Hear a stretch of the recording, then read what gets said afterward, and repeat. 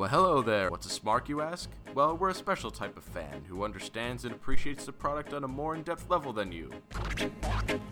Or so we like to think. And now, the world's foremost authority.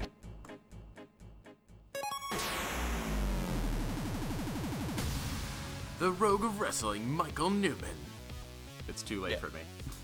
I'm like Gollum in the ring, man. I'll jump into fucking lava. I don't want to, but it's gonna happen. The New Jersey Kid, Joe Sheehan. Hug Life, man. Hug Life, man, not Thug Life. What is this? Why is Bailey Thug Life now instead of Hug Life? You're listening to the Super Smart Brothers Pro Wrestling Podcast. Hey everybody, welcome back to the show. This is the Super Smart Brothers Pro Wrestling Podcast, episode number 66. WrestleMania is on the horizon. Joe, how excited are you on a scale of 1 to 10? I'm at like an 8 or a 9 right now. That's pretty high. Yeah. I'm really excited. It's just, I think like, I heard someone say, anymore now, it's just excited for like the event itself. Mm-hmm. Like rather than any of the builds or anything like that. And so when you get within this week, you're like excited because like you got the Hall of Fame on Friday, TakeOver on Saturday, and then WrestleMania on Sunday, and then you got all those other shows that are going to be happening. So I'm looking forward to like catching clips of the different matches from them and things like that. Right.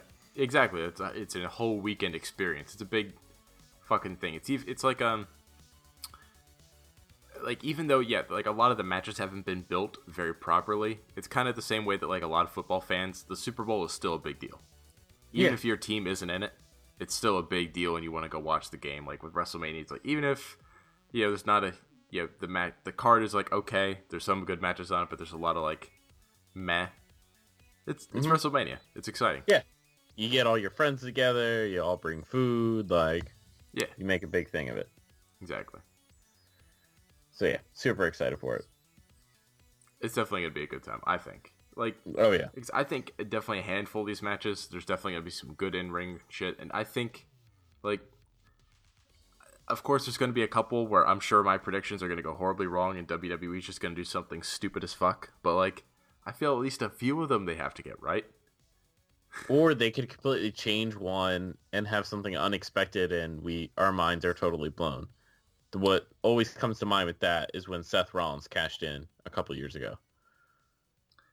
Yeah, and actually, even like from last year, I think the unexpected swerve of putting the IC title on Zack Ryder, that was a pretty good move. Yeah. Out of fucking nowhere. Even if it was just the 24-hour reign, I mean, that still made a lot of... We were like, holy shit. Yeah, because they actually played it up really well in that limited time. Like, the whole picture with Scott Hall, like, the fact that they did that was really good. But yeah, everything was perfect. Yeah, so let's get into what I'm thinking from Raw. I think the most important thing that I'm going to take away from the beginning of Raw here, which I think is going to shadow into the entire result from WrestleMania. Sasha is going to have to turn on Bailey. And I mean, they are hinting at that hard. Like, it is so hard. I'm sorry. Hinting is not the word anymore. No. They're just throwing that in your face. So, I think the question at this point is, does it happen at Mania or does it happen at the Raw after Mania? I think it happens the Raw after Mania. I think so too. At least I think it more fully does at that point. Because I guess this will get at least a little bit into my WrestleMania prediction. Because I think the way that you have to go at this point is Sasha, I think, should probably get the title. Because at this point, Bailey, I think Sasha should win the title at WrestleMania. I'll get way more into that at the WrestleMania predictions. But because with the match that they just had, it was like, all right, so Bailey just got another pin basically. She hit the Bailey to Bailey, or Bailey to Bailey on Charlotte. So it was like, Bailey can't win this fucking thing. Like, Nia just also cleaned house and stood up with the title. So Nia can't really win. It wouldn't make any sense to just put it back on Charlotte. So it's like, that would be like the worst move out of the four of them. Yeah. So it's like, all right, I guess Sasha's pretty much going to have to win this thing, I think. Okay. I have a different take on it. If we want to go into that when we hit the predictions. I mean, I'm just saying that based on this segment almost. It's almost like I feel like they're telegraphing it already. Yeah. I just think I think they're also building it up well too. I mean, the whole build of this hasn't been the greatest, but at least Charlotte cutting the promo and like planting the seed in both Bayley and the audience's mind with the tweets and everything, I thought was great. Yeah. I just, the only thing I think I wish that they had done, like, if they were going to go with this whole thing, is I wish that they had, like, built it up a little bit more or built it up more subtly so then I wouldn't have known it was going to be happening and that everybody else wouldn't basically know it's going to be happening.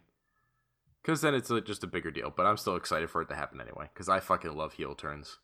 It kind of felt like they were like, we have to make this women's match more interesting. So what do we do? Let's hint that like Sasha could turn.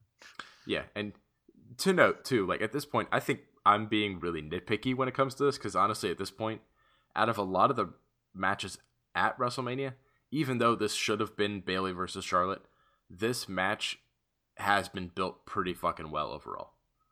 Yeah, in terms of getting each competitor in the match, like you had them beat the champion, which I'm not the biggest fan of booking wise, but it makes sense. Yeah, and like the way that I almost kind of think of, and maybe this is unfair, but I don't think so. The way that I think about WrestleMania a lot of ways is I think WrestleMania is supposed to be the culmination of that superstar's journey through a year.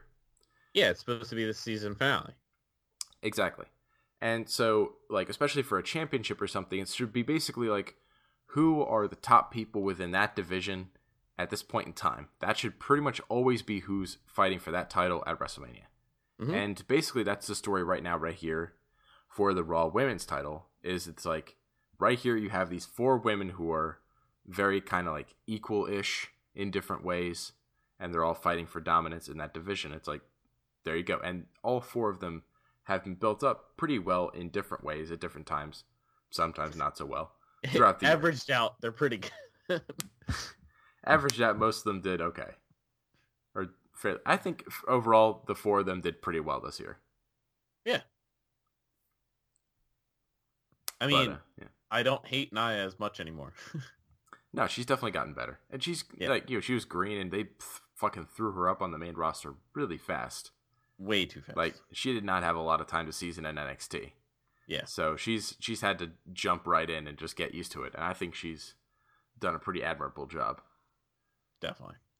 But yeah, I think this is going to be an exciting match. And I'll talk more about it when we get to WrestleMania predictions. But yeah.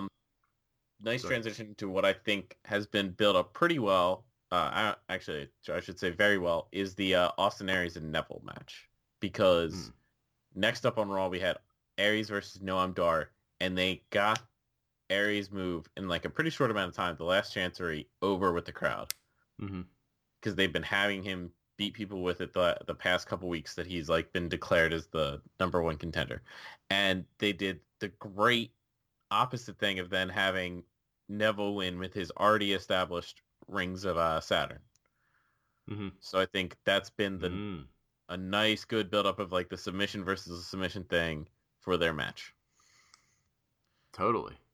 I didn't even think about that, but that's a really good point. Yeah. They both have the submissions. Yeah. I could definitely fucking see them play into that a lot. I won't go too much into it because obviously I want to go into it when we go into the predictions of the match. Yeah. But from what I liked from what we've seen from this build so far, because I could just talk about the build, I guess. Yeah. Is that it seems like we finally have 2 guys that really actually do feel like they're taking this really seriously. Like a lot of the other guys, it seems like with the heels, they're just very generic for the most part. I think Noam Dar's starting to kind of tap into like a unique character-ish. Definitely. Yeah. But like a lot of the other faces, they just kind of feel like, hey, I'm just here to perform and flip around, and I'm excited to be here. I dance, and I like video games. Yay! Yeah, and it's like, why does it feel like Neville and Aries are the only 2 guys who actually want to win a match in this division? Yeah, and man, right? When we go to 205, when we go to 205 Live, Aries nailed the promo perfectly for their build-up. Yeah, he did really fucking well. You know what? Do you just want to fucking jump over there? Because there's not a whole lot I want to talk about from 205 Live, and this seems like a good point to talk about it anyway. Yeah, agreed. So yeah, this 205 Live promo, Aries just nailed it. He just broke down the match in the most simplest of things. You have the championship. I'm the best guy. I want to take that championship to prove that I am the best in this division. And then he also threw in, so as not to bury Neville, he goes, you and I are both strong competitors. We're going to be the best match at WrestleMania. Like, how fucking good was that promo? Yeah, he did an amazing, simple, great thing that you're supposed to do in wrestling, where he put himself over, he put his opponent over, he put his match over, he put the title over. Good job, Austin Aries. One time. Fucking quadruple threat there, like. Oh my gosh, like, it's so simple, but somehow nobody seems to be doing it. No. And, like, that promo did exactly what a promo is supposed to do. Because that match, like, I've been kind of excited for it, just at least from an in-ring standpoint, and I've been excited for the feud in general, but this promo specifically made me really excited for this match. Austin Aries told me why I should be excited to watch him fight Neville at WrestleMania for the Cruiserweight title. And now I'm fucking like, this is probably my second... Yeah, I think this is the match I want to see second most, right after Chris Jericho and Kevin Owens. And then guess what? It's on the pre-show too. Yeah, so it's like I think this promo not only in storyline is showing how much these guys are going to just tear it apart, but I think you could see it even a little bit in Neville's face. Like, these two are basically taking it as a personal, actual challenge to be like, we're going to go out there and fucking steal the show. Yeah. Fuck you guys for putting us on the pre-show. Aries blatantly said it too on Twitter. A bunch of people were hitting him up when it was announced that their match was on the pre-show. Like, people are like, oh, isn't that a slight against you? And da-da-da-da-da. And Aries was like, they put me on there. Well, I think he said, like, they put me on anywhere to get eyeballs on it. He's like, and that's what I'm going to do for the pre-show. So, yeah. I mean, yeah. I think they're going to tear the house down. I'm like, usually I'm like, oh, I'll skip the pre-show. I want to make sure I don't miss this match on the pre-show. Oh, no, yeah. Like, I'm getting... home, hunkering down, ready to just, like, watch all of fucking WrestleMania live. It's going to be disgusting. Like, because it's going to be, how long is this whole fucking thing together? Like, 6 hours plus? Yeah. So, hold on. The pay-per-view portion is from 7 to 11, plus 2 hours on the pre-show. 6 hours, yeah. Yeah, so if it runs over a little bit, so it's 6 plus potentially a little bit more. Oh, man. Yeah, so let me see. What were the other things I wanted to talk about from Raw? Seth Rollins promo with Triple H. What did you think about this whole promo about Redemption? I thought it was good. Were you not a fan? I'm not quite sure. Because, like, I felt like there was a really good seed in there. I felt like it just came across very strangely. Because Because, like, if I understand it correctly, is this what you got from it? That Seth Rollins' victory over Triple H is supposed to mean to him that if he beats him, that he will be redeemed and he can love himself again. That's what this means? Kind of. I think you're right in that his message got mixed up a little bit. Because at one point he says that he discovered in rehab that he loved himself before he met Triple H. But then, yeah, he did mention the redemption thing. I guess maybe the redemption is kind of like from his past wrongs of, like, betraying the Shield and things like that. Maybe that's what he was going for. I think definitely out of this segment, the stronger one was definitely Triple H. Yeah, I thought Triple H definitely... But that's also, like, I think Triple H is super in his element as his heel. And Rollins has been... It's weird. Like, they're finally kind of, like, actually committing to Seth Rollins being a face. Yeah. And they're trying to, like... It's very weird because, like, I feel like they had a plan for what they wanted to do with this feud with Triple H, but then it got derailed for a little bit, but then they had to, like, oh, wait, we can do it, so they had to ramp it back up, but they had to change it. So they're not quite where they wanted to be, so they're just trying to scramble and put this together. So it just feels very, like, forced at this point. You know what I mean? Yeah. So, I don't know. I feel like Rollins is just kind of in this spot where I'll talk about it more when we get to, you know, WrestleMania predictions again, but it's like he's in this weird spot where, like, he kind of needs to win, but at the same time, for like where this feud is, it's not at its conclusion point yet. You know, like it's too early. Yeah. For like where the story is, and it's very strange. So I don't know. Poor Seth Rollins. Yeah, I think definitely the injury derailed this. So I think like if there wasn't a question of whether he would be able to make it to WrestleMania or not, like this wouldn't have had to happen. But I think they were thrown. I think they did a decent job. I suppose. I just find it so weird that he's so obsessed with this, like, oh man, I have to get redemption, and you know, then I can love myself again if I beat you. And it's like, well, if you already discovered that you loved yourself before and that you can be that guy again, then like, haven't you solved your problem already? Like, yeah. Shouldn't you love yourself already and just kind of move on with your life? And like, if you still want to fight him, shouldn't it be like, hey, Triple H, I want to kick your ass because you're a fucking piece of shit. Yeah, and like you screwed me out of the championship, and exactly, like it should be the championship. It should be revenge. So it seems like they kind of went, well, he's face now, so he can't say revenge. Yeah, it's like what the maybe she should be all about revenge. Yeah, it's like, and then plus with this fucking injury, like Samoa Joe was the one who in storyline did it to him, so he should be like, oh yeah, and I'm getting revenge on you for injuring me with Samoa Joe. Like, yeah, he seems very like he's just completely lost his focus in this feud. In this fight, to me, it's very poo-poo. I still think the match is gonna be good, though. I think it'll still be exciting, and I think I have a very bold prediction for that match, but I'll get into it later. Okay. Let's see. Oh my god, one of my favorite things I wanted to point out from when Roman Reigns came out for his little segment. Did you happen to notice when the camera came over?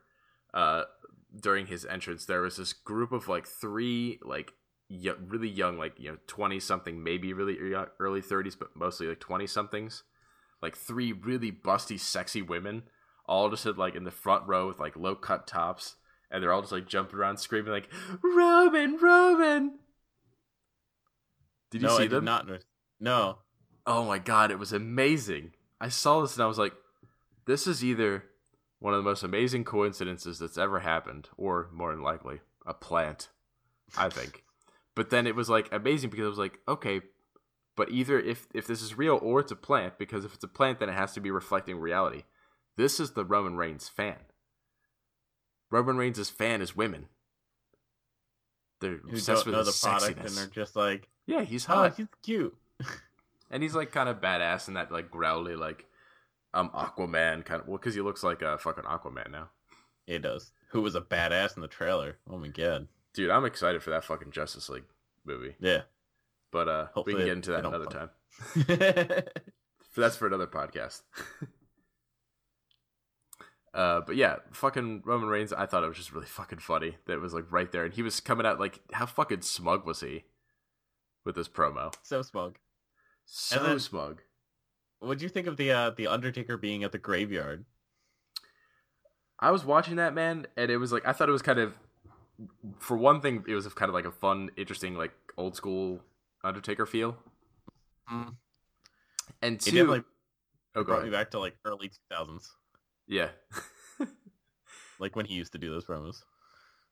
And then the second thing I was thinking about it, watching him do that, I was like, how fucking interesting would it be? Because, like, with Roman Reigns being such a cocky little piece of shit with this, and then him doing the whole, like, digging the grave thing, like, I know that it's not a buried alive stipulation, but, like, how fucking interesting would it have been if this kind of was a buried alive stipulation, and then Undertaker actually did beat Reigns and fucking buried him, and then Reigns had to go away for a little bit and then come back different. Like, he's actually changed as a character from having been, like, buried alive, and, like, he's not fucking cocky like that anymore. Like, he's fucking just serious and he's angry. I think that kind of would have been, like, an interesting way for them they could have gone. Yeah, because constantly I've been hearing the prediction that Reigns beats Taker and, like, basically beats him up and that turns him heel. But that would be another way to change his character. Yeah, but that's kind of not what they're gonna do, and it would have been I don't know if it would quite fit with what Undertaker is doing these days, because he's been a lot more human lately. But yeah, I think they're probably going to go more so with. We can get more into it when we go into WrestleMania predictions matches. But yeah, I think Roman Reigns will probably win anyway. We're really pushing our prediction segment. Yeah, stay tuned for that part. Apparently the tag team title match may be a ladder match? Question mark. Yeah, it's a ladder match now. Okay, they officially announced it. Yep. Okay. Yeah, triple threat ladder match. Sounds familiar. WrestleMania. Oh, do you think that causes someone who was in the first triple threat ladder match to come out? Maybe, just maybe. Hmm. Although I honestly want them to be on SmackDown instead of Raw, so I honestly don't want them to do that, but we'll see. Yeah, I just thought that was very confusing because all of a sudden the ladders just seem to come out of nowhere. Yeah. Although, I'll go ahead and I'll spoil this one prediction real quick. Okay. For the ladder thing, I was wondering if part of the fucking idea with the ladders was like, all right, well, we need to be able to have like one person, like one team win this match, but then not have one team like lose this match, so then they can have a rematch at the night after WrestleMania on Raw. And I was thinking they're gonna have Enzo and Cass win this, and the unique way you can have them win this match that is very specific to Enzo and Cass. Have the fucking end of the match, like all the fucking crazy shit, all the guys are laid out, all of the fucking ladders are broken, and Enzo stands on top of Cass and gets the titles. Who's 7 foot tall, and you can't teach that. That would go down forever as a WrestleMania moment. Right there, baby. Enzo on top of Cass gets the tag team titles. Like, they just they have that moment in the ring where they're looking around, they're like, fuck, there's no ladders, what do we do? And then Enzo's like, Cass just like picks him up. And then holds him like Simba style for a little bit, Rafiki, like with the titles. There's a great so Cass was on Jericho's podcast this week, and he said a lot of the catchphrases they get, like the "how you doing" stuff and all, is all from like talking to their friends from home, because him and Enzo are from like the New York, New Jersey area. Yeah, and he's like, and anytime our friends like say something that's very New York or New Jersey-ish, we're like, write that down. We'll use that on a promo. Yeah, just like all the random shit that people say. Yeah. I swear, like, there's no people like New York, New Jersey type people that just come up with fucking random ass shit all the time. We're special. Well, because it's like, we talk so much and so fast and just, like, say the most random shit that just, you know, and most of it is just garbage, nonsense words that mean nothing. But then every once in a while, there's, like, something in there amidst the garbage. It's like, that's kind of funny. And that kind of catches on a little bit. Very special people up here. We are.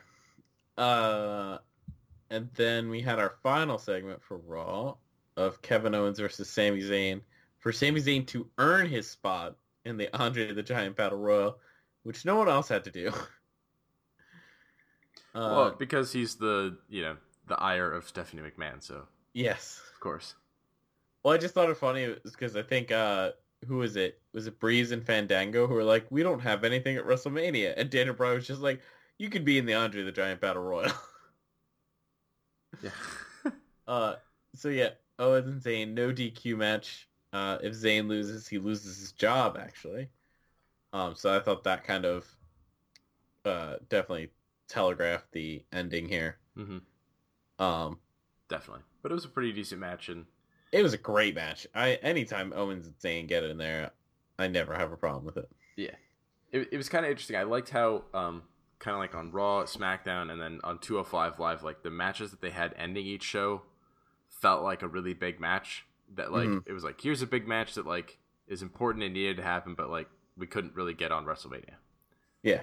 So like we got like an Owens and Sami Zayn, and we got Luke Harper and Bray Wyatt, and then we get Tozawa and Brian Kendrick. Yeah. Yeah, I didn't notice that. Wow. Which, you know what? All right, because that's my last fucking thing from 205 Live. Actually, Same here. I have two things from 205 Live. One thing is really, really quick, though. With Mustafa Ali, I thought it's really fucking funny how they keep trying so fucking hard to sell him as a face. And with this little promo with, like, Drew... Not saying that he shouldn't be a face, but, like, they're trying to sell that, like, he already is such a popular face. And he was trying to say, like, yeah, with Drew Gulak, it's like, oh, well, why do you do all these flips and shit? And he's like, man, like, when you hear the cheer of the crowd, it makes it all worth it. And then he goes out there and has a fucking match, and nobody cheered for anything he fucking did. And it was like, wow. Does this guy have any idea what the fuck is happening? Like, and I was thinking about it, and I think the biggest thing is he needs a reason to be sympathetic. Like, something bad needs to happen to him. Like, somebody needs to beat him up, or something fucking needs, like, something, like, we need a reason to be sympathetic towards this guy. Instead of him just saying, like, hey, aren't I such a baby face? Look at the moves I do. Cheer for me. Like, I'm doing what you like. Yeah, exactly. Like, he's just trying to be like, wow, look at me. I'm such a baby face. Like, aren't you supposed to cheer for me? Like, look, I'm not. I know I'm supposed to be, like, stereotypical, and you're supposed to, hate me because I'm a Muslim, or, Middle Eastern, at least. I don't know. I guess what his religious affiliation is, but... Yeah, I'm Middle Eastern, so you're supposed to have a stereotype against me, but you don't because you're cool, and I'm cool, so I'm a babyface. It's very weird. I don't get it, and clearly the crowd doesn't get it either. So, I don't know. What do you think they need to do to fix Mustafa Ali? I think you nailed it. I think he needs just some type of deeper character than just, I do the fun news and the crowd cheers. Do you think Drew Gulak needs to beat the shit out of him a couple times? Maybe just one really hard time. Maybe just one really hard time.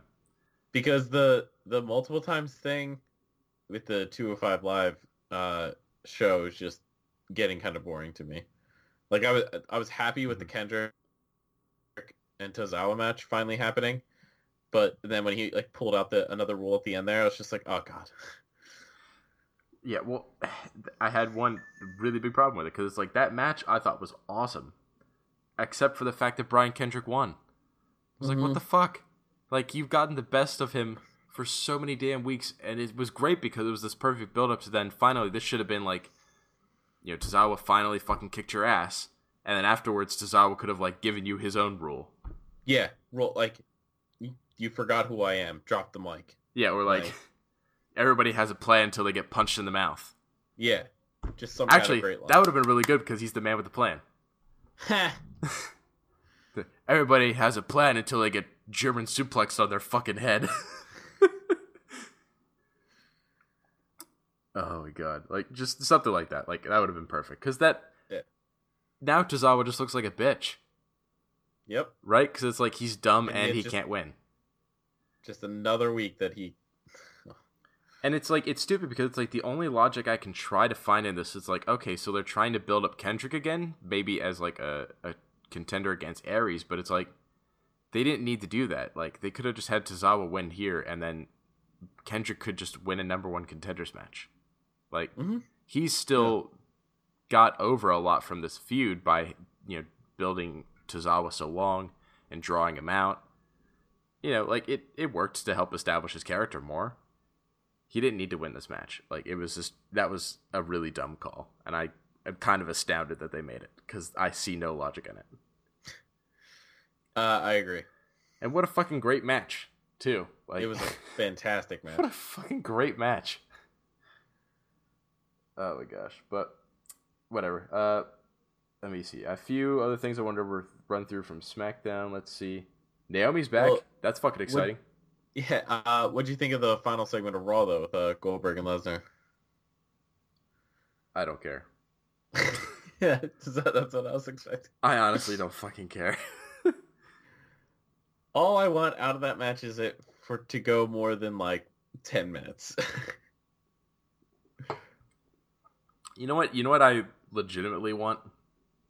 Because this is different from my predictions. I just want one or both of these guys to get completely gassed or minorly injured, so that this match is just as bad, if not worse, than the last match that they had, like at WrestleMania 20. I wanted this to be a fucking shit show. Have just the crowd just turn on it and start. Yep. Just have them start shitting on it. Yep. Fucking start booing both guys, just throwing shit at both of them. Like, I just want everybody to shit on this, just to fucking have WWE realize how stupid of an idea this whole thing was.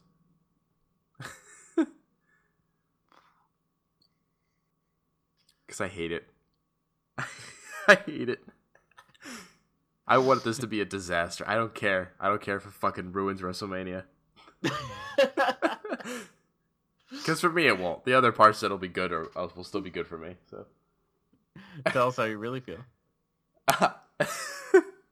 Fuck Lesnar. Fuck Goldberg. Because then it's like, you know what? No matter fucking what happens, the Universal title isn't going to be on TV for months. They made this goddamn title, and now it's not going to be on TV for months. These stupid fucking idiots. I think if it goes on Lesnar, he's going to be around a lot more. Oh, he's going to be around maybe once a month. Great. And Raw is how fucking long? And now they don't have the Universal title? They have 3 hours to fill, Joe, every fucking week. More cruiserweight matches. More cruiserweight matches. More 6-man tags. Oh my god. Oh, real quick, did you see any of the pictures of the WrestleMania set? I saw a few with that fucking roller coaster. That is crazy. They're building a fucking roller coaster. What the fuck? They're going so. I saw some people talking. I don't know what fucking they're talking about though. About saying that Shane is gonna jump off that shit, like off of the roller coaster bit. No, dear God, he would die. Yeah, I was like, do you guys have any fucking idea how big that part is? Like, maybe the ring on top of the ring. That part I could see maybe. Yeah. But yeah, that roller coaster bit is like 100 feet high maybe, or 50. Yeah. Like, just ridiculous. It's too much. And like, yes, he jumped off the Titantron before, but that was into like a padded thing. Well, I guess depending on where they fucking do something, like they could put padding somewhere. But a fall from that high? Even padding would be like, nope, not helping you. Well, it depends on how much fucking padding and what type of padding and stuff. Because they have, like... Have you ever been to, like, Disney or Orlando Studios and shit like that? Yeah. I mean, I'm sure they do it. There's a lot of other fucking places. That's the only place I've seen this, because I'm such a poor-ass motherfucker. But, like, sometimes where they have people in, like, theater jump off those, like, ridiculously high... You know, once these are not, pro athletes. They're not trained to take all this pain. But they have to jump off like ridiculously high ones. Like they've got these giant, almost like balloon-looking things, like or moon bounce type of things you can jump onto. So they could probably put something like that somewhere. What if a moon bounce is a part of their set? It's like the ultimate throw ladder, and that's what he jumps into. They jump into a moon bounce and then they fight through a ball pit. It's the ultimate throw ride, and then they both jump into like parts on a roller coaster that are right next to each other, and they're punching each other the whole time they're on the roller coaster. Ultimate throw. It's the ultimate punch facing extravaganza. Or face punching extravaganza. We should be booking this. Oh my gosh. Man. Alright, so SmackDown. Well, and then while they're doing that, because you could have like the kayfabe just really break down and have matches go simultaneously. So they're doing that, and then meanwhile, like they run into Seth Rollins and Triple H, who are also fighting in the ball pit. That's why it's the ultimate throw line. You don't know who's fighting who at what time. You have to, matches are happening at more than one place. You have to watch more than one camera. It's the ultimate throw ride. Each screen is a different match. It's the ultimate throw watch. Oh my god. And both of them have their own set of drinking rules, and you have to keep up with both. And they have like one of them is beer and one of them is liquor. Oh god. And you're never in the clear, and you're always sicker. And it's 6 hours long. And it's 6 hours long. So everybody's dead afterwards. It's like the really old roller coasters that would break people's necks and shit. Yeah. The ultimate throw ride, motherfucker. I can't wait till I'm done hearing that phrase, because I hear it too much. Well, I'm really excited for some Naomi. She's fucking back. Yeah. How great was this return? So great because the crowd actually fucking reacted to it too. They reacted. She had a hot start where she comes running down and gives a Hurricane Rana to Natalya. That was a great looking Hurricane Rana. Yeah. And it like fit too. It was like, oh, if you're running at one another, use your opponent's momentum to take them down. Yeah, and it's like it's weird because the Hurricane Rana, it's one of those moves that like normally only these really, really light guys use it. And because they use it to guys that are so much bigger than them, it always looks like one of those moves where it's like, oh, the other guy's throwing himself. Yeah. Except for when they're doing it on really little guys. But Naomi is the same size, if not bigger, than a lot of the other women. But she's way more athletic, so she can do a Hurricane Rana. So it actually looks really good. Like, I think her Hurricane Rana is probably the best in WWE right now. And then Natalya is just so good that she makes everything look good. Sure. I think she's okay. I think she's one of the more solid women wrestlers that they have. I mean, I think she's definitely a really solid technical hand. Yeah. I think that she's okay at best when it comes to characters and okay at best when it comes to promos. Oh, yeah, definitely. So that's kind of why, like, I don't know. I've just always never been super impressed with Natalya, but like, she's a really good hand. And I hate that phrasing and that mentality and shit, but like, she is a really good hand. That's what she is. You know what might not be good is the Shane and AJ match, though. I think it'll be okay. Unless it goes the way that we said. But, I mean, unless AJ loses, that'll be an abomination. But I liked AJ's promo here, where he basically called out Shane for, he's like, the only way you've won matches is by using, like, tables and ladders and chairs and some crazy stunt. And he's like, you and I are just having a regular match, though, so what are you going to do? Mm-hmm. Knock out the ref. Then you can do whatever the fuck you want for a little while. And then when he gets up again, you knock him out again. Yep. And yeah, so I just thought they had a good segment with the contract signing there. Yeah, and then let's see I'll go into my bad point real quick. My bad point, and then I have two good points. What the fuck was the stupid evil tennis racket doing coming back in the ending segment here?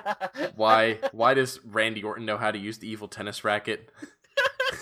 Why, and if so, why did Bray Wyatt leave it somewhere he could find it? Like, what the fuck? And then how could it stab into somehow killing Abigail again after she was dead, and then her soul was burned, and Bray Wyatt rubbed his ashes on her himself, and then he comes back and stabs the ground where there's nothing left? With the crucifix. With the evil tennis racket. Well, no, did you hear me? He's like, I have a crucifix, and I think he meant crucifix. A crucifix? Crucifix is not even a foreign word to him. Like, even if he doesn't care about anything with religion, it's a wrestling word. It's in wrestling moves. Come on, Orton. He's such a robot sometimes. He does not give a fuck about... Like, this feud has really kind of gone off the rails. And I think he was excited at first, and then he just... Yeah. It was so awesome at first. And it could still be awesome, but they've just really gone really fucking weird with it for no reason. Like, someone watched, like, one of, like, The Omen or something like that, and it was just like, we need to go, like, this hardcore. Yeah, somebody just, like, started fucking doing some stupid shit right here. What the fuck? Wyatt better win this.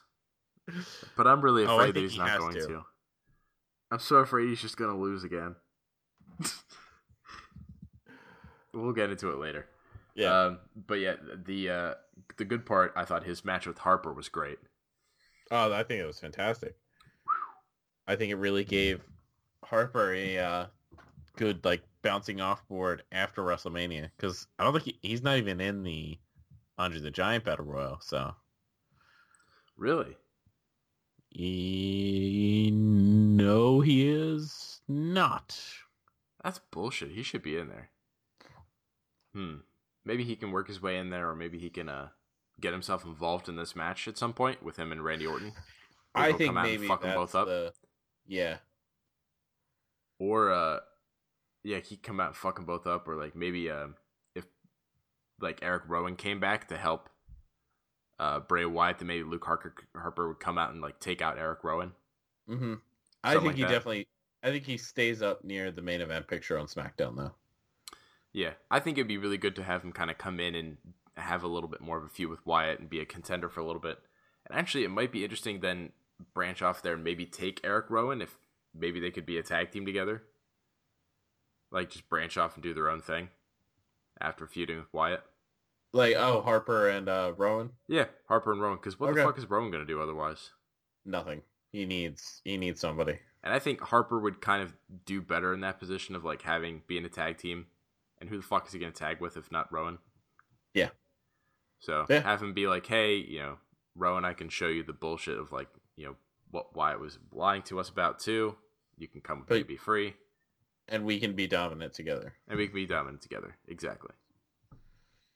So what was your final bad point from SmackDown? Oh, no. Final, good and bad point. It was Miz and Maurice's and Cena and Nikki Bella's segment. Well, I thought the fucking hilarious part, I thought his whole impression of Daniel Bryan was fucking funny as shit. Yeah. Yes. I need the phone book to sit down.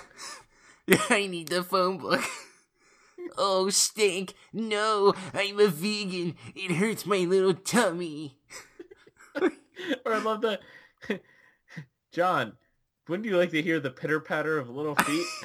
Well, yeah, we do. We have Daniel Bryan here tonight. I thought his impression of Daniel Bryan was even better than his Cena. That shit was hilarious. And honestly, I think it really shows you what Miz's true strength is. He is a really great, like, impersonator and, like, just comedic, like, just asshole in that way. Like, yeah, I mean, because think about the last time that you truly liked him. And it was probably Miz and Morrison's. Yeah, and that's when they did this shit, too. What was the show called? The Dirt Sheet. Yeah, The Dirt Sheet, when they made fun of these guys and parodied people. Yeah, it was hilarious. And that's what he's back to doing now. Yeah. And that's what he's really good at. And if you ever notice, he's really good at having someone else there. Exactly. We've got into this, I think, in other weeks, too. Yeah. But yeah, he really is good at playing off of somebody that he's comfortable with. Mm-hmm. Whether that's a tag team partner or, in this case, Maurice. Mm-hmm. Well, wait, so is there something you didn't like about the segment?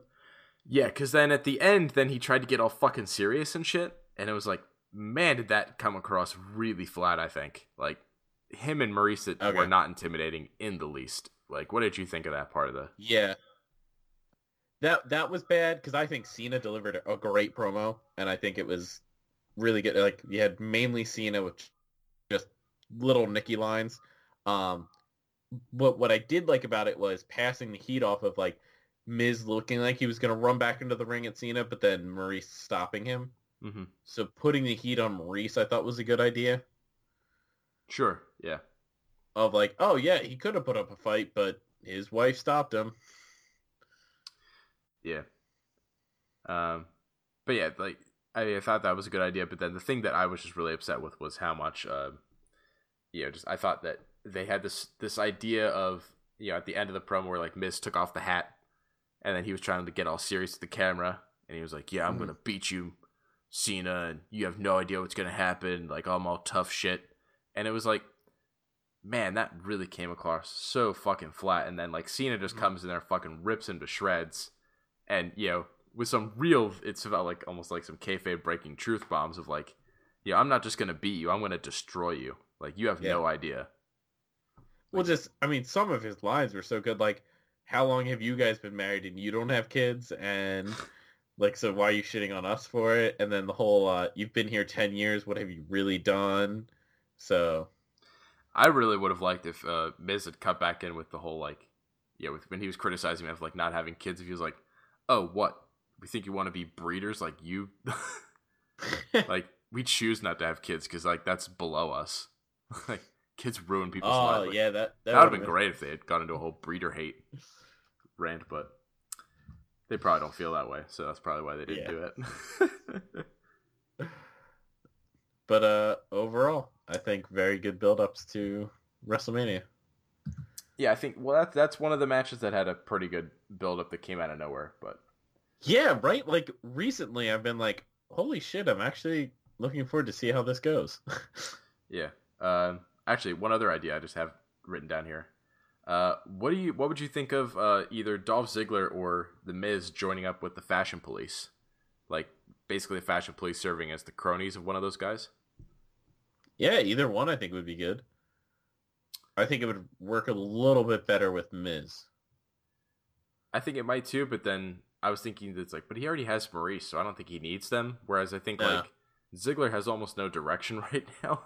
He has so absolutely none. It might be good to kind of reinvent himself a little bit and adopt maybe a little Fashion Policey gimmick. Mm-hmm. Who knows? Anyway, the showstopper, the dress shopper, the dress shopper.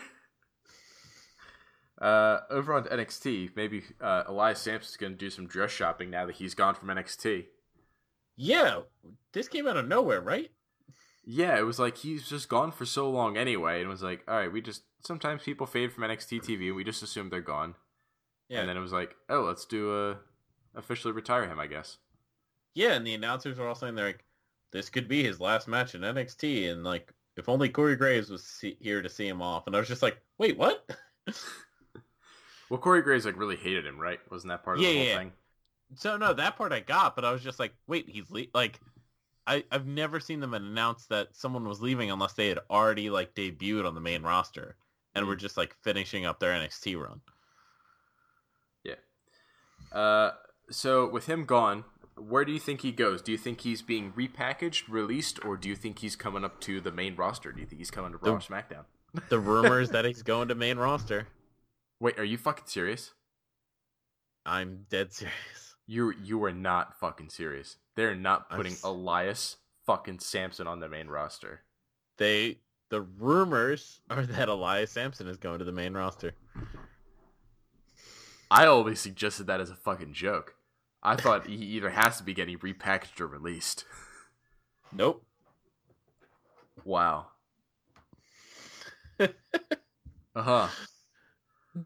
Well, that rumor's gotta be false. There's no fucking way. So if that happens, I think it has to be SmackDown. He would get torn apart on Raw. He would get torn apart on wherever the fuck he goes because he sucks. Yeah. At least he made Ono look good. Yeah, he made Ono look decent.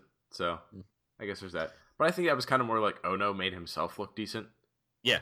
So, yeah, Elias Sampson just happened to be the guy that was there in the ring. Could have been anybody, just happened to be Elias Sampson. Exactly, it could have just been anybody. And then the ending was great, smashing his guitar, so. Yeah, the smashing the guitar was good. Although I still think the best leaving of NXT was Bo Dallas's leaving. That was the best one. But yeah, another thing, just real quick, my last note from NXT, the thing that was really bad, I thought that contract signing with Asuka and Ember Moon was atrocious. Like, just like, all right, I get that you guys pre-recorded that clearly. Couldn't have done delete. Some extra takes. No, just hit delete. Don't even show it. Just say like, hey, they're still having a match. We didn't do a contract signing or anything. It's okay. They signed the contract, we swear. It's like, just NXT can be 2 minutes shorter this week. Just don't show that segment. That was so bad.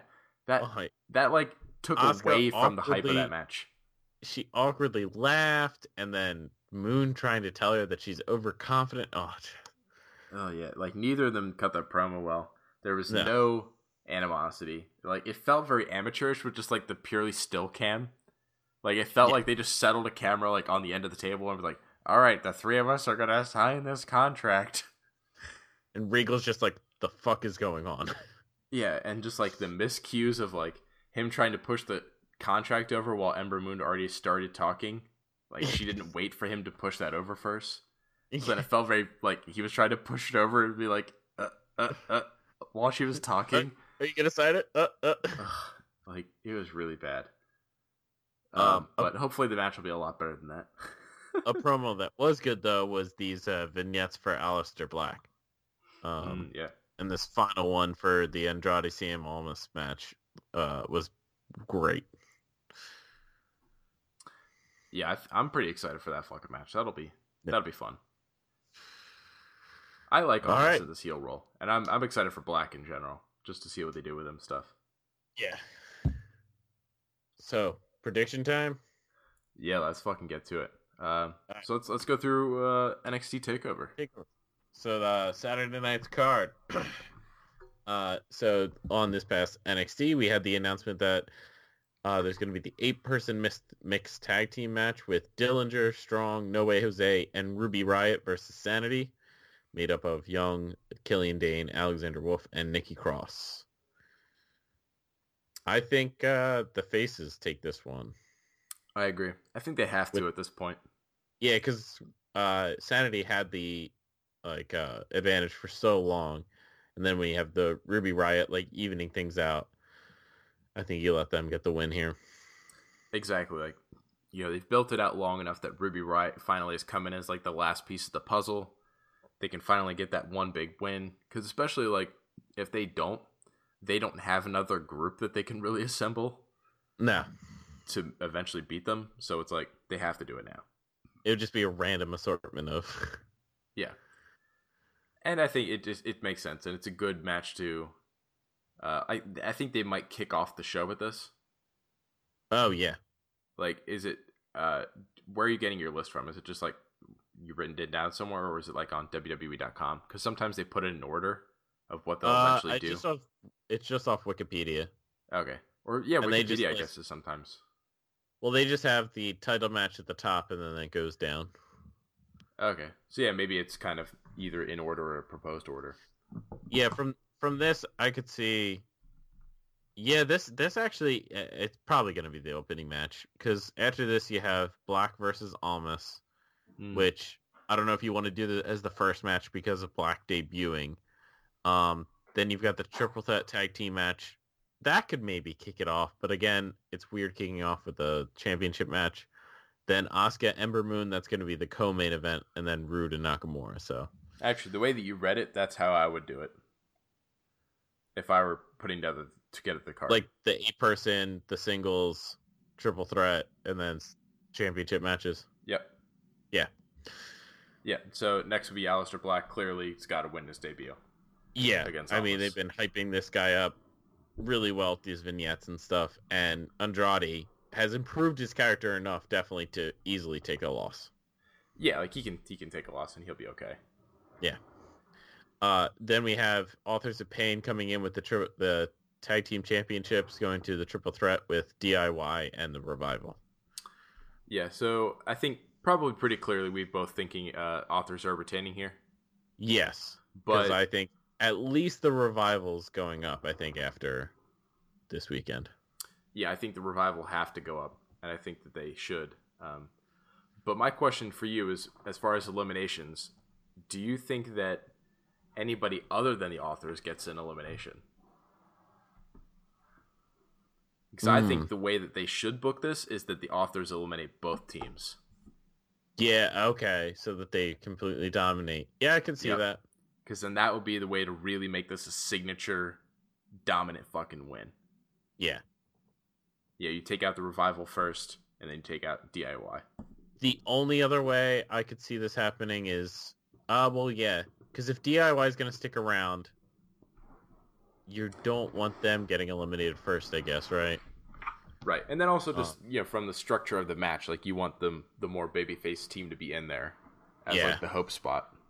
Because I was gonna say a possibility is that the Authors of Pain really beat down DIY or something, and then the Revival swoop in and get the pin to eliminate them. But then, yeah, you're right. You'd be left with two heels, two heel teams. So right.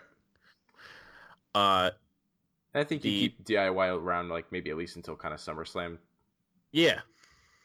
Because you also have, Heavy Machinery coming up in the tag team division down in NXT that could take on Authors of Pain. So yeah, they're starting to come up. Hopefully TM61 will Shane Thorne is injured, right? Yeah. So eventually he'll be able to come back, and they'll build up some more tag teams and stuff. So yeah. But I imagine Authors of Pain I think are going to kind of hang on to these for a while and just kind of be kind of like what Asuka was doing. Almost reigning silently in the background, from time to time, come out and have a match or two. Yeah. But let the division build. And just slowly over time, people realize, oh yeah, they've been keeping this around for a while. Holy shit, they've been champion for like a whole year. Like, fuck. These guys are still undefeated. And then eventually, whoever the fucking babyface team is can finally defeat them. Mm-hmm. Maybe it'll be those Ely brother fuckers. Who knows? Who knows will be popular at that time? As you mentioned, we have Asuka going in against Ember Moon. Yep. I think Ember may take the championship here. I was trying to think about it because, like, I feel like they could go about this a couple different ways. Like, I think Ember could and maybe should win this one right out. But I was and then you thinking have the straw champion of Asuka. Because it's like it's hard because like I think there's a part. You know what? No, I think Ember should win this because I was trying to think about it again of like because I want this feud to extend out for a little while. Like I want them to legitimately feud all the way until like Brooklyn in summer if they go to Brooklyn again. Yeah, they are. And so clearly Ember has to win it at some point, but like I was trying to think like is the best way for Asuka to lose it if she like cheats to keep her title here? Because I think that if Asuka were to retain, it would have to not be clean. Like she would have to all of a sudden be like, "Holy shit! Like I might actually lose," and then she would panic and then cheat somehow, or something like. And then she could retain the title to later, or she could lose it now, out of like overconfidence, which I think might be the better route. And then she just gets more vicious and more into her kind of like her heel persona and heel turn, out of anger that she lost the title and her undefeated streak, and she like really goes after Ember Moon to try and finish her off. I think that'd be the better way to go. So yeah, Ember Moon I think should win here. Yeah, I agree. But will she is the question. And I think she will. We shall see. Because I think one way or the other, they either for the draft or pretty soon after, they're probably going to bring Asuka up to the main roster. So they got to free her up. Mm-hmm. And so then we have our main event, Bobby Roode versus Shinsuke Nakamura. I mean, Bobby Roode's got to retain somehow. I think he retains, yeah. Do you think it's clean? Do you think it's with some cheating, with like an assistance of anybody? Assistance of anybody, I don't know, but definitely I think cheating involved. Because he won fairly clean the first time. I mean, the heelish thing was that he just went after the injured knee of Nakamura. Yeah, it was just kind of like heel tactics. It wasn't like straight cheating. Yeah, I don't know. But I think you have like Nakamura put up the fight where Bobby Roode can't put him away normally, so he like does something dirty and takes it. Yeah, I could see that. Because I'm trying to think, like, do you think then this would be like Nakamura's swan song right after this, or do you think that they're going to build another program for him after this? Like, because that's the other thing I was trying to think, like, if somebody else interferes, like, do you think somebody else could try and interfere and then Nakamura branches off, has like one more match with somebody else? Yeah, I definitely see that because I don't think he comes up right after WrestleMania. I think it might be sometime. So yeah, he could do the swan song, kind of like what Sami Zayn did with him, where he came back for that like one match in NXT. Do you think it could be with like Cassius Ohno, for example? Because he's not on this card. No, he's not, and he's made his name known in the title picture. So yeah, like he had that match with Roode, and he like just barely lost, and he originally came out, and it was when Shinsuke had the title, and he like came face to face with Shinsuke and pointed to the title. So I think either guy he could kind of go after. Yeah. Or do you think is there any way that they put the title back on Shinsuke, make him a 3-time champion, and then bring Bobby Roode up instead? I think it's a possibility too, because I mean both guys are ready for the main roster right now. Yeah. And Roode, especially with the gimmick he has, I think would be really strong. And Shinsuke is just so charismatic that whatever he does, he'll be well liked. So Yeah, there's a lot of possibilities for this. I just see Bobby Roode retaining just to solidify his championship reign a little more. Yeah, I think that'd be a smarter move. Like, yeah, to help really build Bobby Roode a little more, and also like Shinsuke, I think is better off suited off going up to the main roster at this point, especially because it's weird. I don't know if this is going to make a whole lot of sense for what I'm saying. I'm sort of sorting out my thought as I say it. Okay, but like Shinsuke to me on some levels very one dimensional. As a character, I completely agree. So he's actually kind of a very weird, hard character to build a division around as far as like a central character. For me, like I feel like he can't be like a long-term champion. Like he's one of those guys that is kind of like he's a perfect side fringe player to have, like that you can kind of throw in a lot of different places, and he could be the champion for a little bit, but he doesn't have to be. And I think that's where he belongs. That he can be kind of up on the main roster, like on SmackDown somewhere.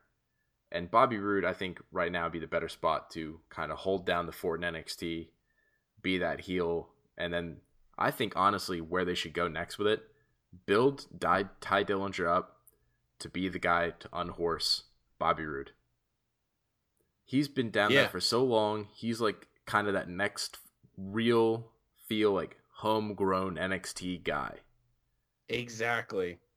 Like, because for a long time right now, it's kind of felt like, I think ever since like Kevin Owens kind of came in and took the title, it's really felt like to me that the NXT title is like, oh, who do we give to like the hottest new act of like the indie guy who comes in? Because it was like Kevin Owens, and then it was like, oh, now it's on Balor, and now it's on Joe, and now it's on, Nakamura. Like, yeah, Neville. Right. Like all these guys were the strong independent guys that came into NXT just for a little bit in order to just get transitioned up to the main roster. Yeah.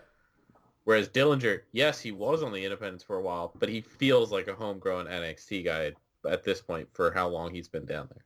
Right.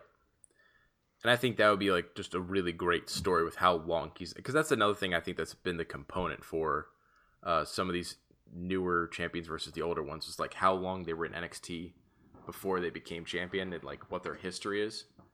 Ty Dillinger really has that history in NXT. Like we've seen him grow and build and change. So then him winning the NXT title really does feel like, oh, this is a big deal. Instead of, these guys, Bobby Roode comes in and he talks about how it's a big deal for him to win the NXT title, but it's like, is it that big of a deal? You haven't been here very long. Mm-hmm. Like, I know it's a big deal, but is it that big of a deal? Is it as big of a deal to you on the same level that it is for Ty Dillinger? I don't think so. Ty Dillinger's been chasing that title for years.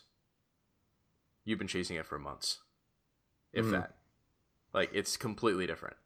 And I would love to see that again, because I thought they had a great match in Toronto, right? Was it Bobby Roode and Ty Dillinger? Yes. So I would fucking love to see them go at it again. And I think that'd be a great, cool redemption story of like they fought once and Dillinger lost and then he gone off to do other things and he fought Sanity and other shit and he's come around and he's like, hey, I'm ready to fight you again. And now it's for the title. I think that's the story that they need to go for in NXT. Yeah. Just the long-term guy that deserves it at this point. Hell, they can even go into that basically as the next story if they want to right now. Have Bobby Roode, he's gotten rid of Nakamura. Nakamura goes up. And then Dillinger, straight off of leading his team to the victory over Sanity. Hey, I want the NXT title, motherfucker. And go after Bobby Roode. And culminate to a big old title win, baby. Adam Cole, baby. Bobby Roode, baby. You've been putting NXT through hard times. And the ghost of Dusty Rhodes is going to kick your ass. Better believe that, baby. And become the first ever dead NXT champion. John Cena, you can't see me. You can't see. Jesus Christ. Should we get on to WrestleMania? Yeah. So let's run down this freaking... I love how short of a card that we just had 5 matches compared to what we're going to go through right now. Yeah, it's only fucking 5 matches. You know what? They should fucking put, Oh shit! What was They should have just put Cassius Ohno and Elias Sampson. The loser leaves NXT. They should have put this on in here. Yeah. Whatever. But that's what I like about NXT. They only do a couple matches that are really long and usually go well. Yeah. Or, maybe it's better that they only do 5, and then they can really just have all the time in the world. So on the pre-show, we got the 6-pack challenge for the Women's SmackDown Women's Championship. Mm-hmm. Bliss, Lynch, Natalya, James, Carmella, and Naomi. So, with a 6-pack challenge, is this elimination rules, or is this just whoever gets the pinfall wins? Whoever gets the final pinfall wins. Oh, so it's like scramble rules. Yes. Okay. Cool. I believe so. All right. No matter what, my prediction's the same. I think Naomi has got to win this. Mm-hmm. Like, there's really no other choice in my mind. Like, because I feel like they wanted to go with the story originally of just Naomi had the title, bring it into WrestleMania, retain it there, but the injury kind of threw it off. So it's like, all right, we're picking back up where we left off. Put the title on Naomi. She's the one with the momentum and the steam right now. Exactly. And she's bringing the glow. Feel the glow. And it's like, that she's got to get that feel good hometown moment. Yeah. With the title. So, and I think it'd be a really perfect way to kick off, the whole thing. Mm-hmm. Then we've got Neville versus Aries for the Cruiserweight Championship. I think this is even perfect, too, because, originally I remember, I think, even last week, I was talking about how I think Aries is definitely winning this. Yeah. And I've changed my mind. Ooh. I'm pretty sure Neville is going to do either, like, an intentional disqualify, or we can get, like, a double countout. Oh, you think we're just extending this? Yeah, we're going to extend the feud out, and not by having it that, like, Aries wins it and then we trade it back and forth, but... Hold on a second. Oh, okay. My dog was just acting very strange for a second. But yeah, I think that Neville is going to get himself probably intentionally disqualified. Like, they're going to have a really great match, I think, for a while. It's going to, like, just feel like, oh, yes, like, finally, this is the fucking match we've all been waiting for, and then Neville's going to get scared that it's like, holy shit, like, I actually can't, or I'm afraid that I can't beat him. Yeah. Just disqualifies himself, and then it's like, fuck you, boo, and everybody just gets mad because it's like, damn it, we wanted to see the conclusion to this match. Mm-hmm. And so then we can get it later on, and then eventually Aries can get the win. But for right, and with the stipulation, it's like no DQ or something to prevent that. Yeah. I like it because that continues the feud between them, which has been great. Yeah, because this does not feel like the culmination point for their feud yet. Mm-hmm. And I think it would fit within Neville's character right now, especially of like him being the king and he's like fought all these guys and nobody's on his level yet. So then finally when somebody threatens him, he should have that kind of like, oh shit, well, I'm going to cheat to win. Okay, so crazy thing just happened. My Wikipedia page refreshed, and it now only has the Neville and Aries match and the Andre the Giant Battle Royal as the pre-show matches. Ooh, it switched. Okay. And took the women's onto the main card. Nice. So, wondering if that's actually happening. That'd be cool. I'd be fine with that. But then, so definitely still on the pre-show then is the Andre the Giant Battle Royal. Which is a 31-man Battle Royal. That's going to be fun. 31 people? Yeah, so we've got Mojo Rawley, Apollo Crews, Big Show, Kurt Hawkins, Braun Strowman, Goldust, R-Truth, Primo, Epico, Curtis Axel, Bo Dallas, Jinder Mahal, Sami Zayn, Fandango, Tyler Breeze, Dolph Ziggler, Rhino, Heath Slater, Jason Jordan, Chad Gable, The Usos, Connor, Victor, Kalisto, Aiden English, Simon Gotch, Sin Cara, Titus O'Neil, Mark Henry, and then Tian Bing. Who is Chinese guy. The Chinese superstar from in NXT. Okay. Wait, did they say was Tyler Bate in there? No. Fuck, why is Tyler Bate not in there? They should put the UK champion in there. Tyler Breeze is, not Tyler Bate. Fucking take out Tian Bing and put in fucking Tyler Bate. Right initials, wrong guy. Yeah, just realized. I was originally, I think for a long time, totally thinking Strowman's going to win this. And I think Strowman probably still win. What do you think? I think Strowman takes this. But I'll tell you what I think should happen. Raw was a huge indicator of that for me. Yeah. I'll tell you what my pitch for what I think should happen. I think this actually has a really great opportunity. Because I think Strowman winning this could be like, okay, Strowman won it. Like, we figured he would win it. But I think you have a real star-making opportunity here for Sami Zayn. And let me pitch to you the scene. Because I think this would actually, the way that I'm pitching it, make Strowman look good too. Okay. You have Strowman eliminate damn near everybody in this tournament. So it's 31 people. Mm-hmm. You have him eliminate like 25 or 26 guys. Like maybe Big Show eliminates a few so that when he eliminates Big Show it looks better. But have Strowman eliminate, like, I'm not fucking kidding you, everybody else in this thing except for Sami Zayn. And then it finally comes down to these two. And these two have been feuding for a long time on Raw, kind of on and off. Mm-hmm. And then finally, like, you know, he's like trying to throw Sami Zayn out all these different times, and he keeps like skinning the cat and finding all these other ways to like not get eliminated. And then finally, like, uses Strowman's own momentum to like, you know, get him over the ropes, and then like runs, hits him with a haluva kick to finally send him off. Sami Zayn wins the Andre the Giant Memorial Battle Royal. I mean, he is doing it in honor of Mick Foley, so... Yeah, exactly. That'd be insane. That would be a fucking moment, because, like, Strowman wins it. It would be one of those things that's, like, that was kind of cool at the moment, but, like, afterwards, I don't think anybody's going to give a fuck. Mm-hmm. I think Sami Zayn would it'd be a bigger moment.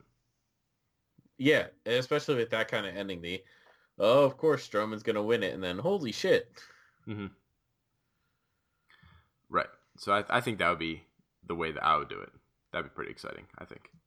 I think that would be. What's next on the card there?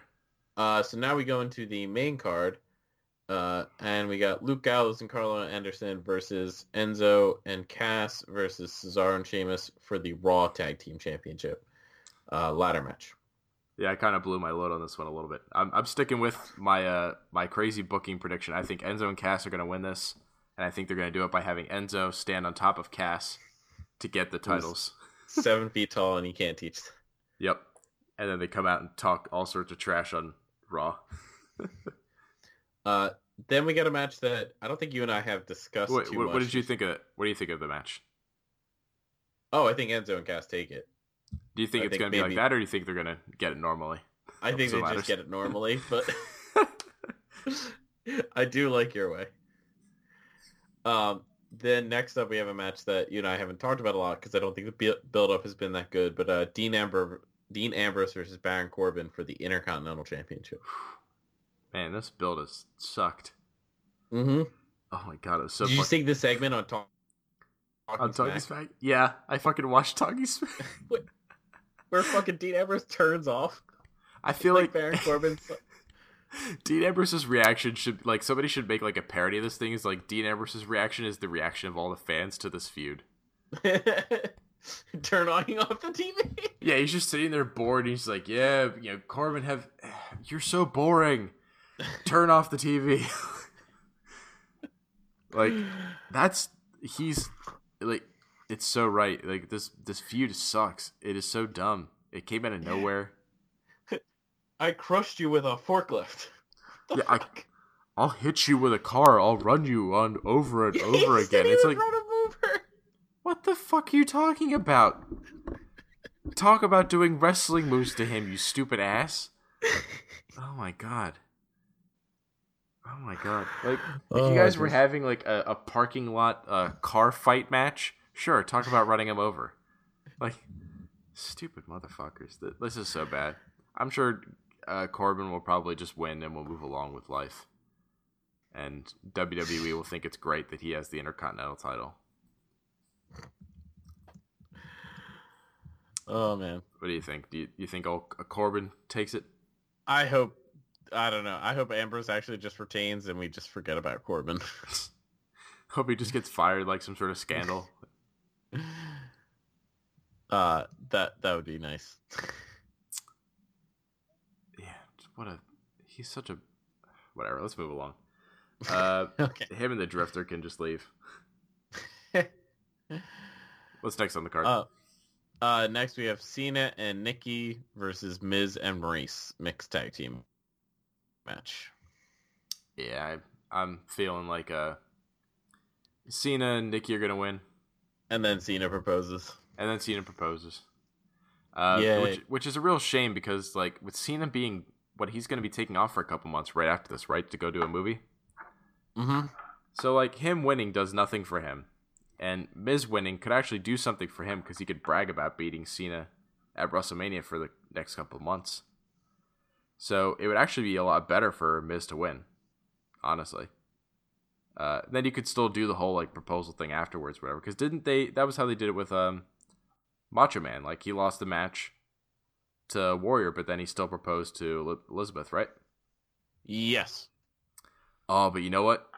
That's not how WWE thinks, though. Obviously, they don't think long term of not that like they don't think of history, but like they don't think about the idea that hey, Miz could use this win. So you know what they're gonna do? They're gonna have Cena and Nikki win for two reasons. One, that way they're even better than Macho Man and Elizabeth because they won their match and they had the proposal. And the other way, then this is forever a moment. Even more so because they won the match and they had the proposal. In Nikki Bella's final match in WWE. Is that the plan? Is this supposed to be Nikki Bella's final match? I don't think there's been any kind of hint of that, so I thought I'd heard rumors, but I guess maybe that was all it was, just rumors. But yeah, I don't know. You think just Cena, Nikki win it, whatever, get the proposal. Exactly. Easy enough. Yeah, and I think it's not one of those things where it's like Miz needs to win it. I think he'll be fine without it. He'll bounce back. And he can easily cut a promo again on SmackDown and... Although, man, what save himself. Al Roker is supposed to be the special guest announcer. That's a really great layer. Oh, God. What if he gets involved? You know what? Actually, who I think is going to get involved is Daniel Bryan. I think that'd be potentially great. Gets a punch in on Miz. Exactly. Like him and Brie are at ringside or something.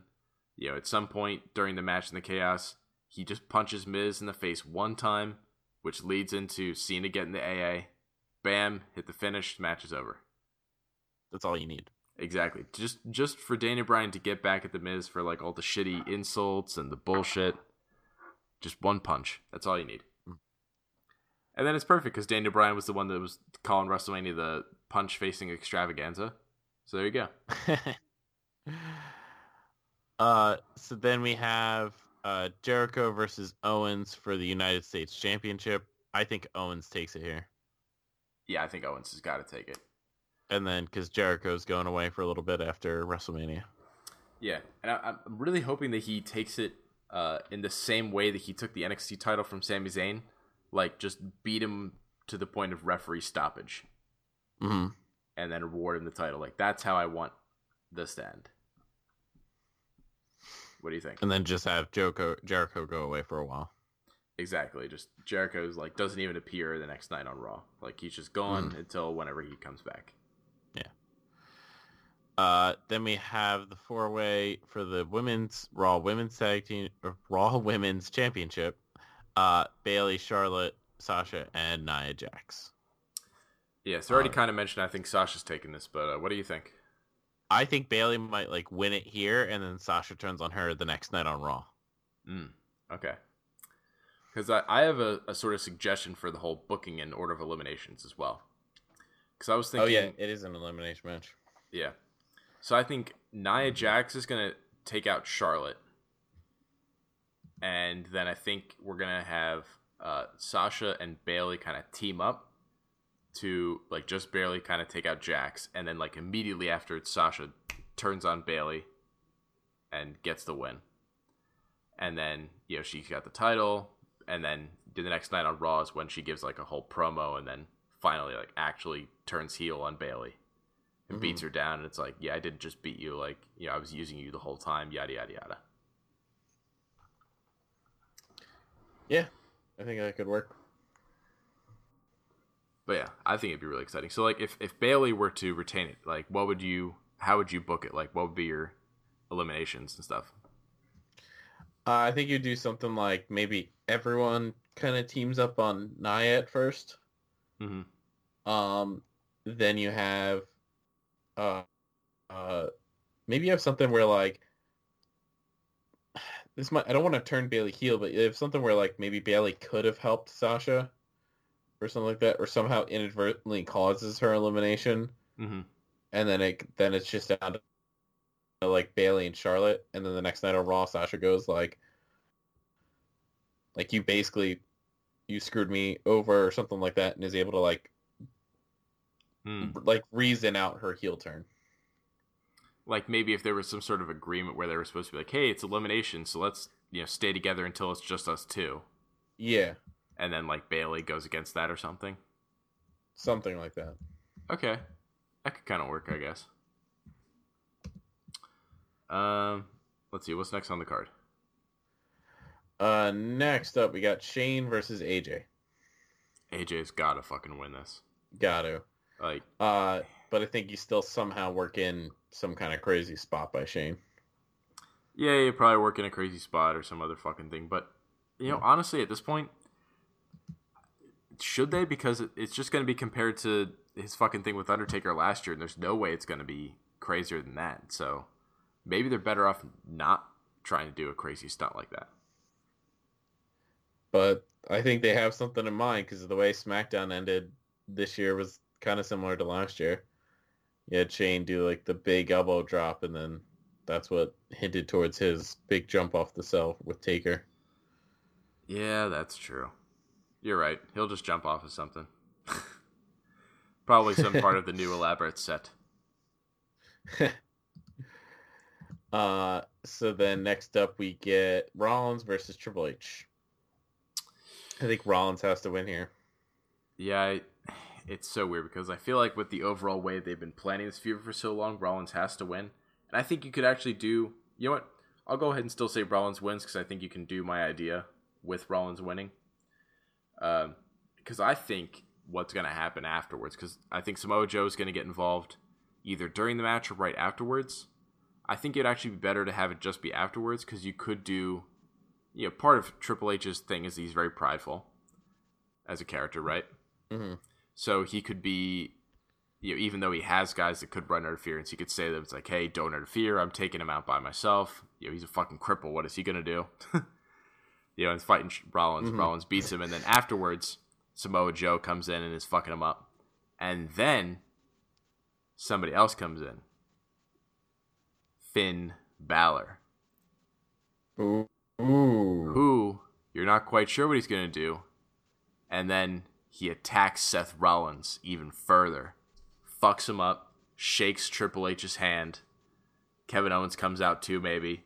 Fucks up Seth Rollins, and all three of them, too sweet with Triple H over Seth Rollins. And you get the final formation of that. Yep. So Triple H can maybe very, very rarely get involved, but he's the puppet master in the back, and he's got Samoa Joe, Finn Balor, and Kevin Owens. Three of his greatest NXT creations, all in a stable now together. And they've got the US title, and they've just taken out Rollins. I think that'd be fucking intense. I think that would be amazing. I think that would be your WrestleMania moment. Yeah. And fuck too, even with their their nickname, I think that would be setting up, that would be a huge storyline for probably the whole fucking next year of Raw, is this evil stable. And how do we fucking take them down? You've got the Demon, you've got the Destroyer, and the Prize Fighter, all with the cerebral assassin, the King Triple H. Damn. And I'll get into later part of my whole thing of my draft recommendations, but how I would do the draft, this would be just the start point for eventually a big feud with a reunited Shield. Wow. You're really booking long term there. You want some of that? You want some of that at SummerSlam? Of course I do. You want Kevin Owens, Finn Balor, and Samoa Joe versus the Shield at SummerSlam, baby?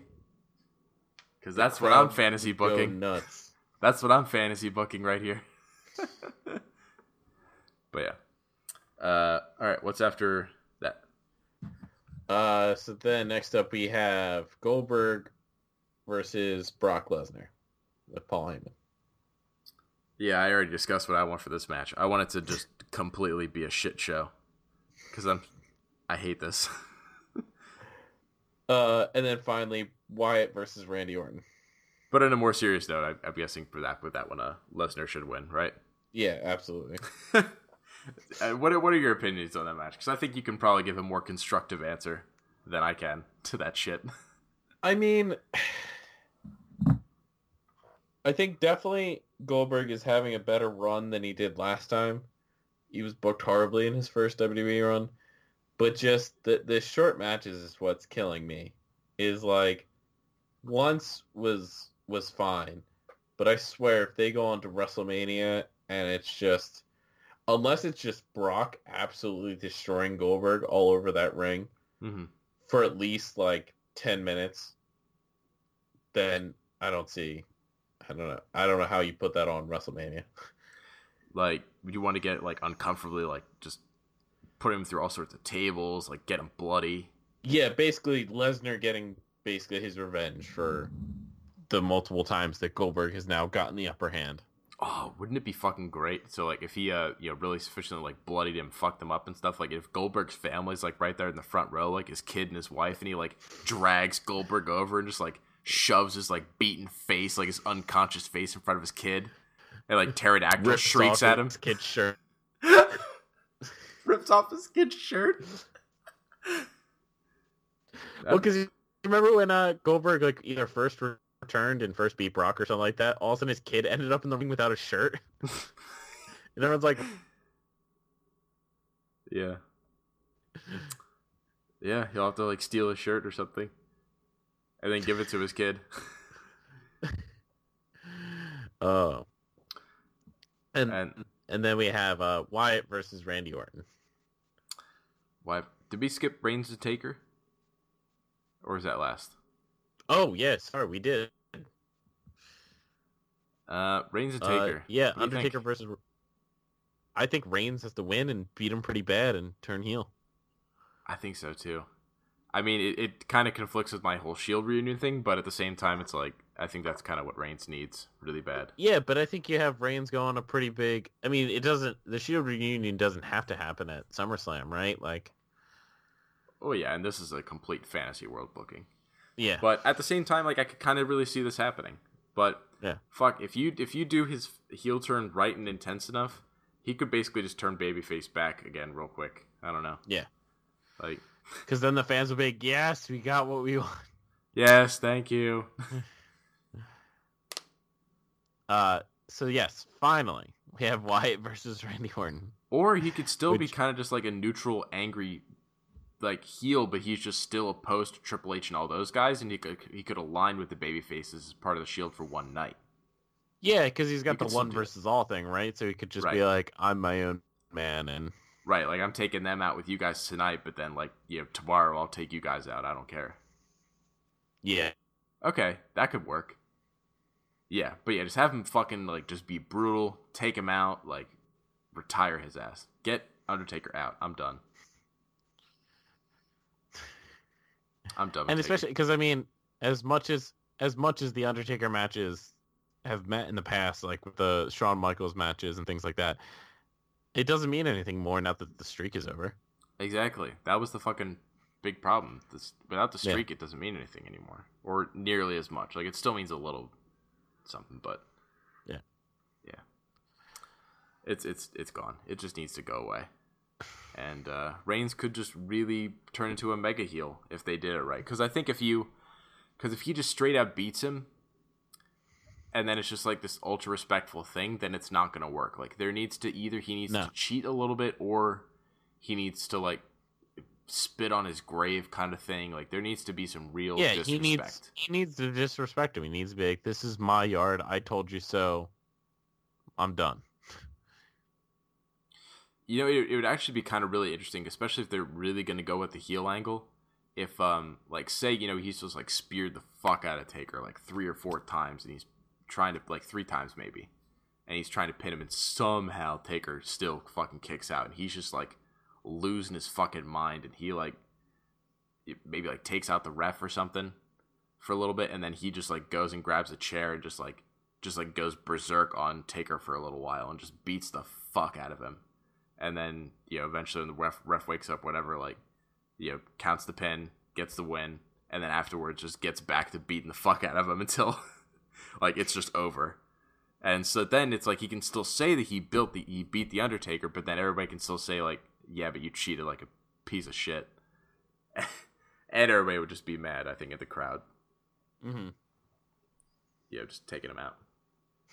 But I guess you'd have to do something, I think, symbolically to finally get rid of him. So there'd have to be something. Maybe, like, do you destroy his, like, jacket and his hat or something? Or do you, like, burn up, like, an Undertaker symbol? Maybe if there's, like, a big Undertaker symbol, does he, like, smash it apart with a Superman punch or something? Oh, God, no, that would be horrible. Or, like, set a tombstone on fire or some shit. Like, I don't know. I don't think you have to go that far. Or, like, spray paint 21 or 22 and 2 on his face or something. Like, on his corpse. Oh, my gosh. Yeah, and then are we just at to the final match? Yeah, so Wyatt versus Orton. I think you and I have kind of hinted at this. I think you get Wyatt retaining. I think he's got to. I hope they're smart enough for that, but like, there's a part of me there that's afraid they're going to give it to Orton. I don't know. Like, there's a part of me that's really afraid they're going to give it to Orton. What do you think? I think there's a chance, but I think you gotta have Wyatt retain the title and get a strong run in here. Absolutely. I think you absolutely do. Like, for him, for the title, for all of it, like, you have to. Definitely. Let's see. So, I mentioned to you I had a real quick last thing for you. A couple recommendations I'm thinking for if they had like a real quick draft either sometime between here and SummerSlam. So this would be like basically if they did it kind of like last time where Raw and SmackDown, like the general managers got a limited number of picks from each other's rosters and a limited from NXT. So in this version of the draft, which I think would be pretty optimal, Raw would get Ziggler. They would bring up the Revival and Cassius Ohno from NXT. They would get American Alpha. They would get AJ Styles, Dean Ambrose, Mickie James, and then Carmella and Ellsworth. And then on SmackDown's side, SmackDown gets Charlotte. They get Asuka from NXT. They get the New Day. They get the Hardys. They get Sami Zayn. They get Strowman. They get Nakamura from NXT, and then they also get Rusev. I like those rosters. That's how I would shake things up. You know, kind of have like Charlotte, Asuka, Naomi, Bliss, Becky Lynch. Like that's the SmackDown Women's division. Like Natalia's in there, I think too. But like I think New Day would be really crucial to have in the SmackDown Tag Division because then New Day could kind of, I think, help bridge that gap between like the credible tag teams and then the comedy tag teams. Yeah, and you have an established team too. Right, and then help establish some more of those comedy teams. Like help figure out like, hey, like maybe they can establish the Fashion Police as something. Maybe they can like help the Vaudevillains become something. Like all those teams that are kind of too silly right now, but like New Day bridges that gap. And then I think the Hardys would be great to have in there. Like you can have the Hardys and Usos be feuding while the New Day's helping the rest of the tag division. Yeah, because then you could have the serious versus like the more comedic stuff. But then I think the New Day also provides a nice bridge of the comedic to the serious. Right. So you got that. And then like Luke Harper and Eric Rowan could potentially get in the tag division there. But then you've got like Zayn and Strowman coming over. Like Strowman definitely like I think could be a big feud against Wyatt. Like maybe going into like the summer or the fall. Yeah. But yeah, like Nakamura coming in, maybe going after the Intercontinental or World Title. Zayn, Rusev. I think that would be great. Like pieces into the mid card. Mm-hmm. I would love to see like Zayn get an extended Intercontinental title run at some point. That'd be pretty cool. But yeah, then over on Raw side, like Ziggler just needs to be. I think they're Ziggler and Rusev. I just kind of switched them because they both just need to be freshened up. So it's like just fucking put them on a new show. Maybe they can give them new opponents. Give them new opponents, just do something. But yeah, Revival. I think you could put that with Enzo and Cass. You put them with American Alpha over there on Raw, and American Alpha's there with maybe Kurt Angle if he's involved. Like all that's good, sort of good shit. And then Cassius Ono coming up. You could break up Cesaro and Sheamus and get Cesaro and Ono together, reform the Kings of Wrestling. So then over on Raw, the tag team division, you've got Enzo and Cass, you've got Kings of Wrestling, you've got the Revival, and you've got American Alpha as like your core. That's a fucking tag team division, motherfucker. What do you think? That definitely is. And then you've got Ambrose coming over, so then you've got all three of the Shield guys. You've got Ambrose, Rollins, and Reigns. And then you've got the newly turned heel Finn Balor.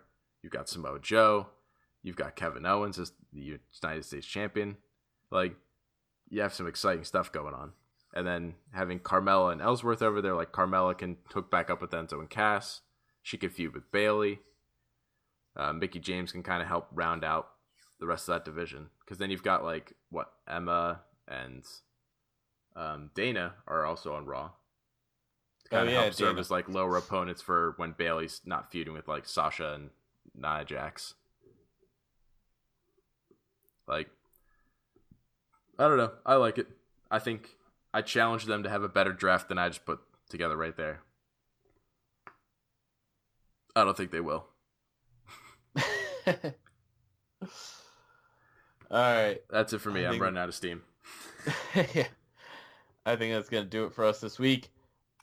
Make sure you tune back in next week to us for our WrestleMania coverage of everything and anything that happens, WWE or other highlights of wrestling related.